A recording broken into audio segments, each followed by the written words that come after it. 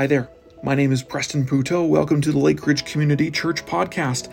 This is where we share some of our messages from Sunday mornings. So we're glad you're here to listen. Hey, we'd love for you to join us in person. We meet on Sunday mornings at 10:30 a.m. at Our Lady of Wisdom School here in Chestermere. At our core, we're a community of people. So we gather on Sundays, but we also do a lot in the week together. We are people learning to follow Jesus and love our city. So to learn more, visit lakeridgecommunity.com. Hope to check in and visit with you soon. Take care. Thanks for listening.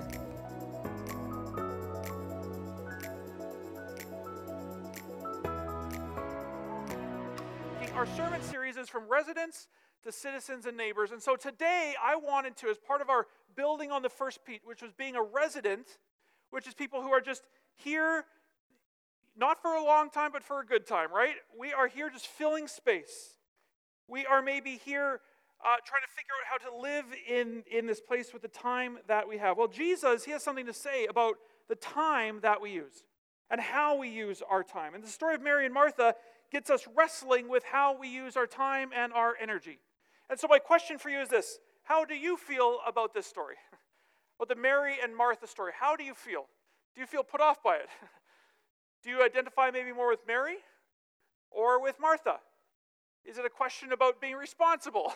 Is it a question about laziness? All that stuff is peeking up here. Who is right, Mary or Martha, and why?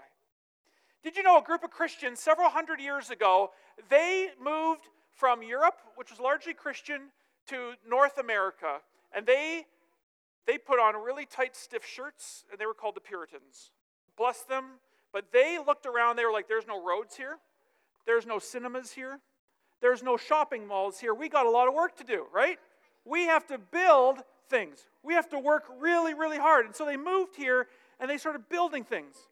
And they worked harder and harder and harder, because they learned the more that they worked, the more money they made, the nicer house they had, the nicer car they had. And so you skip forward a few hundred years, and next thing you know, it's called, for adults, it's called the Protestant work ethic, right?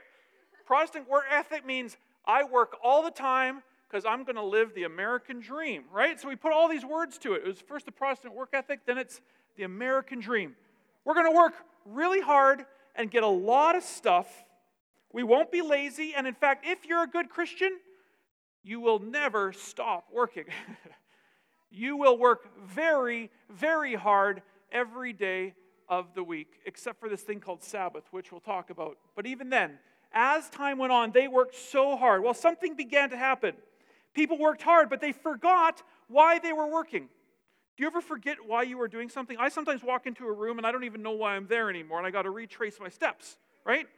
Well, these people, they worked so hard, these first Christians, and then the Christians after them, that like Martha, they forgot that they were doing something really important. They forgot what they were supposed to be here for. And all the stuff that they keep getting makes them less and less happy. Do you ever go to the dollar store and get something and it used to make you quite happy?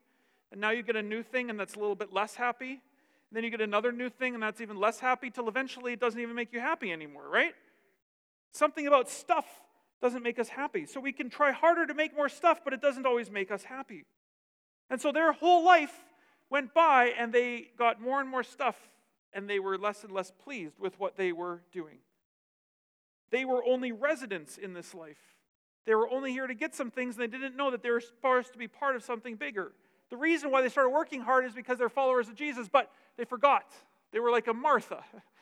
And this has shaped most of our Western culture today.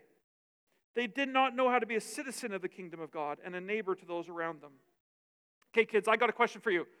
Enough is enough. If I have this many toys, is it enough? What do you think? Put your hand up if you think this is enough toys. Are you sure? Okay, what if I get this many toys? Is that going to be enough? Yeah. Okay, parents who have a toy room, is this enough toys? Oh, how about this? You think so? Okay, what if this whole room was full of toys? Would that be enough toys? No, even still. Did you know there's a lady? She has the Guinness Book World Records for the most shoes. Do you know how many shoes she has, Felicity? How many? She has 100 shoes. She has 14,000 shoes. And you know what? When they talked to her, she said that isn't even enough. Do you know that we aren't very good sometimes at knowing when we have enough? And so Darlene Flynn, who has the most shoes in the world, she still thinks she needs more. Well, get this. Did you know today in some countries, people work so hard that they get sick?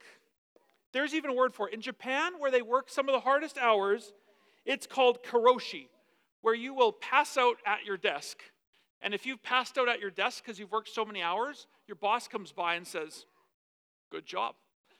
And so you can look up karoshi and you will find this whole culture of people sleeping on streets, wearing business attire because they were so tired because they worked so many hours, and people walk by and go, "Well done. You worked so hard, you got sick." There's 700,000 people a year pass away because they work too hard. But if you think that I'm trying to tell you not to work hard, let me tell you this. Here's the other thing that has happened. It gets even stranger. Even though people have worked harder, people are also getting lazier. Meet this. Did you know right now in America, 130 million people in the States don't exercise 2 hours a week? And they spend up to 7 hours a day on a screen. So we're working harder, and we're getting lazier. How does that even work? How does that work? That you can work hard and your body isn't working for you anymore.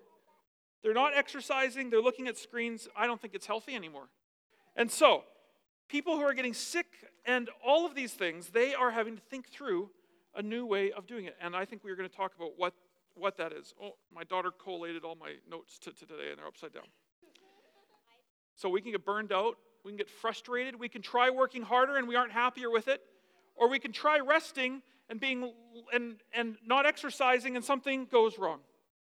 Well, do you think God knows how our bodies work? God made it. Does anybody have a shirt tag? Does anybody have a tag on the back of their shirt? Can anybody feel it? Can someone come up here with their shirt tag? Okay, come on up. Let's see what your shirt tag says. Let's see what this says. Okay. Oh yeah, cool. Okay, it says made from H&M, made I think in Bangladesh. What else does it say? Oh, no, this is made in China, and it says how to wash it and the size and all of that stuff. Okay, you can sit on down. Guess what? Her shirt tag says who made the shirt, what it was made for, and it even says, I know that's nice, and it even says how to take care of it. Did you know that you have a tag on your life that says who made you? Do you know who made you? Who? God made you. Do you think God knows how to take care of you? Do you think he has an idea about how you're supposed to work and how you're supposed to rest? Well, I think there's two big stories in the Bible that talk about this. In the very beginning of the Bible, God made the whole world, and he made air, and he made the light, and he made the land, and he made the sea, and he made animals. Do you know what the last thing is that God made? What do you think? What's the last thing that God made? No. Well, what is the last thing God made? Adults, what is the last thing? Oh, we think humans are the last thing God's made, right? God made humans, hockey, and then he made rest. It was actually a thing God made. Of all the most important things he made, he actually made rest. Do we think about that very often? Do we think about how we relate to the world through a lens of rest? This is what it was called. It was called Menuha. It means rest. Can everybody take a deep breath? At the end of it all, he said Menuha, rest. It's the last thing is needed for the world to be complete, is to know how to live in the world. It's one thing to be alive in it, it's another thing to know how to live into it. So it's more than a day off. Menuha, this rest, means peace. It means joy. It means friendship. It means celebration. And more importantly, it means living in the world with God in God's beautiful world. So a little while later, things got bad. Kids, have you ever heard? Ivy, have you ever heard about the people of God? They were taken to be slaves in Egypt. You've probably heard this story. They were slaves in Egypt, and it was a place that didn't celebrate Menuha. They didn't know how to rest. Slavery means you work all the time, morning, noon, night. Do you think you could work all the time? No, and they started to cry out to God. They said, This is not good. Adults, do you ever cry out to God after working a lot of shifts? This is not good, right? I am not enjoying this anymore. I'm not feeling like I'm enjoying the good and beautiful world with the good and beautiful God anymore. So you cry out, and these people, they cried out. And so you know what God did? He gathered them, he rescued them, and then he gave them some commands about how to live. And some of the commands, called the 10 Commandments, they are, first you should trust God, and then you should do some other things. A few of them are like, love your parents, don't kill people, don't steal. And one of them, the fourth one, is you should enjoy some manuha. You should rest. You should enjoy the Sabbath rest. And so these people, they were given the commandment that one day a week, you should do nothing, but live in manuha, live in Shabbat, live in rest. And then once every 7 years, you should take a break. And then once every 50 years, you should take an even better break. And they laid it out. And so God gave them these things to remind them to stop. How hard is it for us to stop? Is it hard to stop? Well, God told these people, he said, this is how you do it. You gotta stop. And when you stop, everything will get reordered in you. Everything will be made right. You are not a slave to the world and work, but the working and resting, this is what it is. It is a gift. So how do we manuha? Well, what does it mean again? It means joyful repose. It means tranquility. It means delight. It's a good nap. Has anybody had a nap? It's been a long time since some of us have had a good nap, right? You have had a good nap. I want a good nap. So let's take a look at how Jesus does manuha. He shows us how. There's a guy named Dallas Willard. He's a famous kind of Bible teacher guy. When he asked his students, he said, what is one characteristic of Jesus, the top characteristic of Jesus? And people started to throw them out. They started to say, well, he's kind, or he's all-powerful, or he heals. And he goes, I think the top characteristic of Jesus is he's relaxed. And most people kind of nod at that, and they go, that's maybe I don't even know if it's in my top 100. Relaxed. Do we serve a relaxed, unhurried Jesus? Or have we made Jesus in our image as one who does not know how to manuha? Is Jesus relaxed? How do you think Jesus can be relaxed? I think Jesus, if anybody, knows how bad things are, right? He had 12 disciples, and they were crazy people. All of them were. He shouldn't have been relaxed. He should have been like, I'm trying to help 12 people figure out how to follow me, and they can barely figure out their way into the next day. But he's relaxed. You know, one thing I'm taught as a pastor, it's the hardest thing to learn, is to be what's called a non-anxious presence. Do you know how hard it is to walk with a couple hundred people and not get some anxiety about what those beautiful people are going through at any given day? Let's just say, my anxiety somewhere lives somewhere, I don't want to share too boldly, but it does not feel like Jesus relaxed a lot of days. And here Jesus is showing me that he walks into the world as a relaxed person. Does he know something we don't? Does he know something about how the story ends? Have you ever read a book and you know how the story ends? And so it's not so bad? We sometimes watch like big, dramatic, scary movies in our house. But as long as we know that it ends in a certain way, then we can get through it, right? Jesus knew how some of these stories end, and he knows how this story's end. And he knows that we can live relaxed and unhurried, that it's healthy and good. So the sticker I got, look what I got during our sticker trade. It says this: Jesus took naps, be like Jesus. He slept in a boat in a storm. He knew how to stay unhurried and relaxed even when things weren't looking good. So Matthew 11:28-30, Caden read this. Then Jesus said, "Come to me, all you who are weary and carry heavy burdens, and I will give you rest. I will give you manuha. Take my yoke upon you.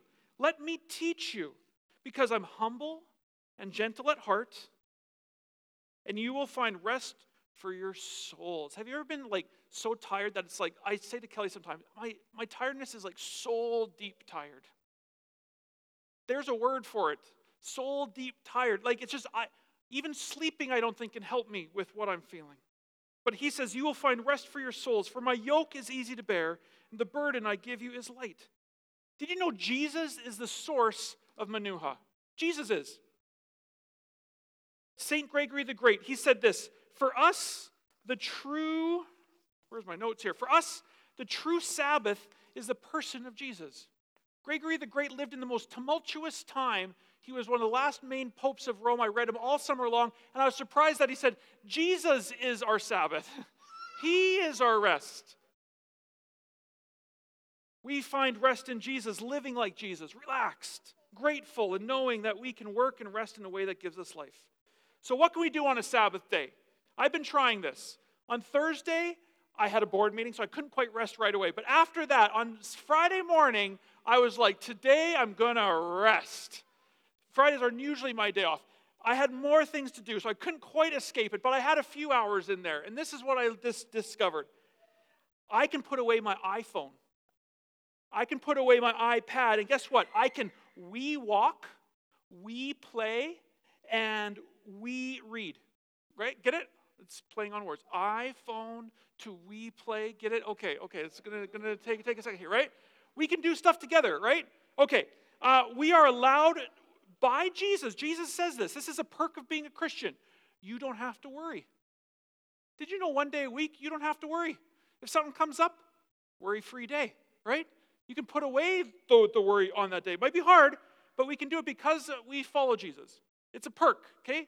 Call it an added bonus feature of following Jesus is you get a day of no worry. You can trust and relax. You can cook good food. You can have a feast. And you can invite people to eat your food with you. You can gather around. We can celebrate healthy food and thank God for it. We can feast because God always provides. It's a day where we remind ourselves our pantry has food in it. It's good. We can take a whole day each week to be with those we love. Do you have people nearby that you love that you haven't seen for a long time? This is a good day to gather them around.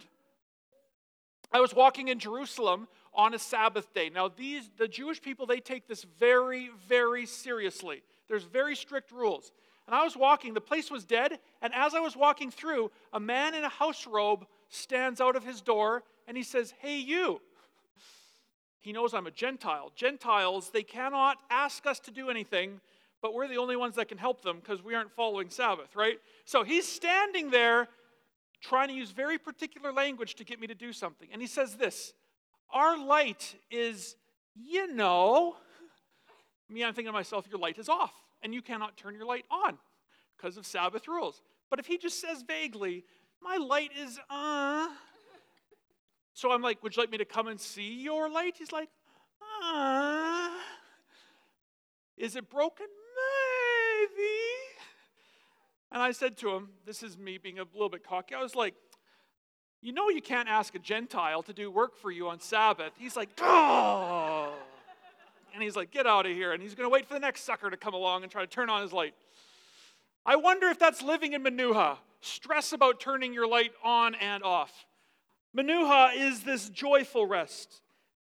That we can be alone on Manuha Day, right? We can have a nap.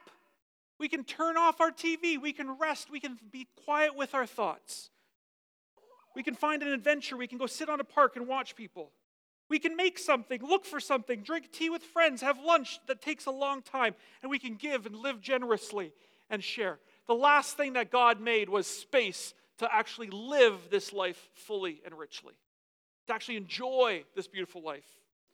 So when Sabbath Manuha does is it reorders our world. It says, enough is enough.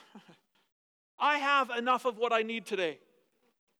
To a world that always says, you need more. It's standing and saying, I have enough of what I got. And now I want to enjoy it. A world that says more, more, more. Jesus is rest in a noisy world that demands more of me. It says, I am human and I have limits. It says, I live this life with God, who is the one who actually gives me an expansive life. The life I actually want is found in Him. It says I can relax because I have a gift from God called a day to rest. Best of all, Sabbath was made to be done together. Abraham Heschel, he calls Sabbath a temple in time. We come to a place of worship. This is ground, solid ground with walls. It says Sabbath is a temple in time where we stop and we worship God in time, not just in place. I think he's very wise. So, what if we, once a week as a community, together, what if our city knew that Christians in this town had their lives ordered not for more, but for enough is enough?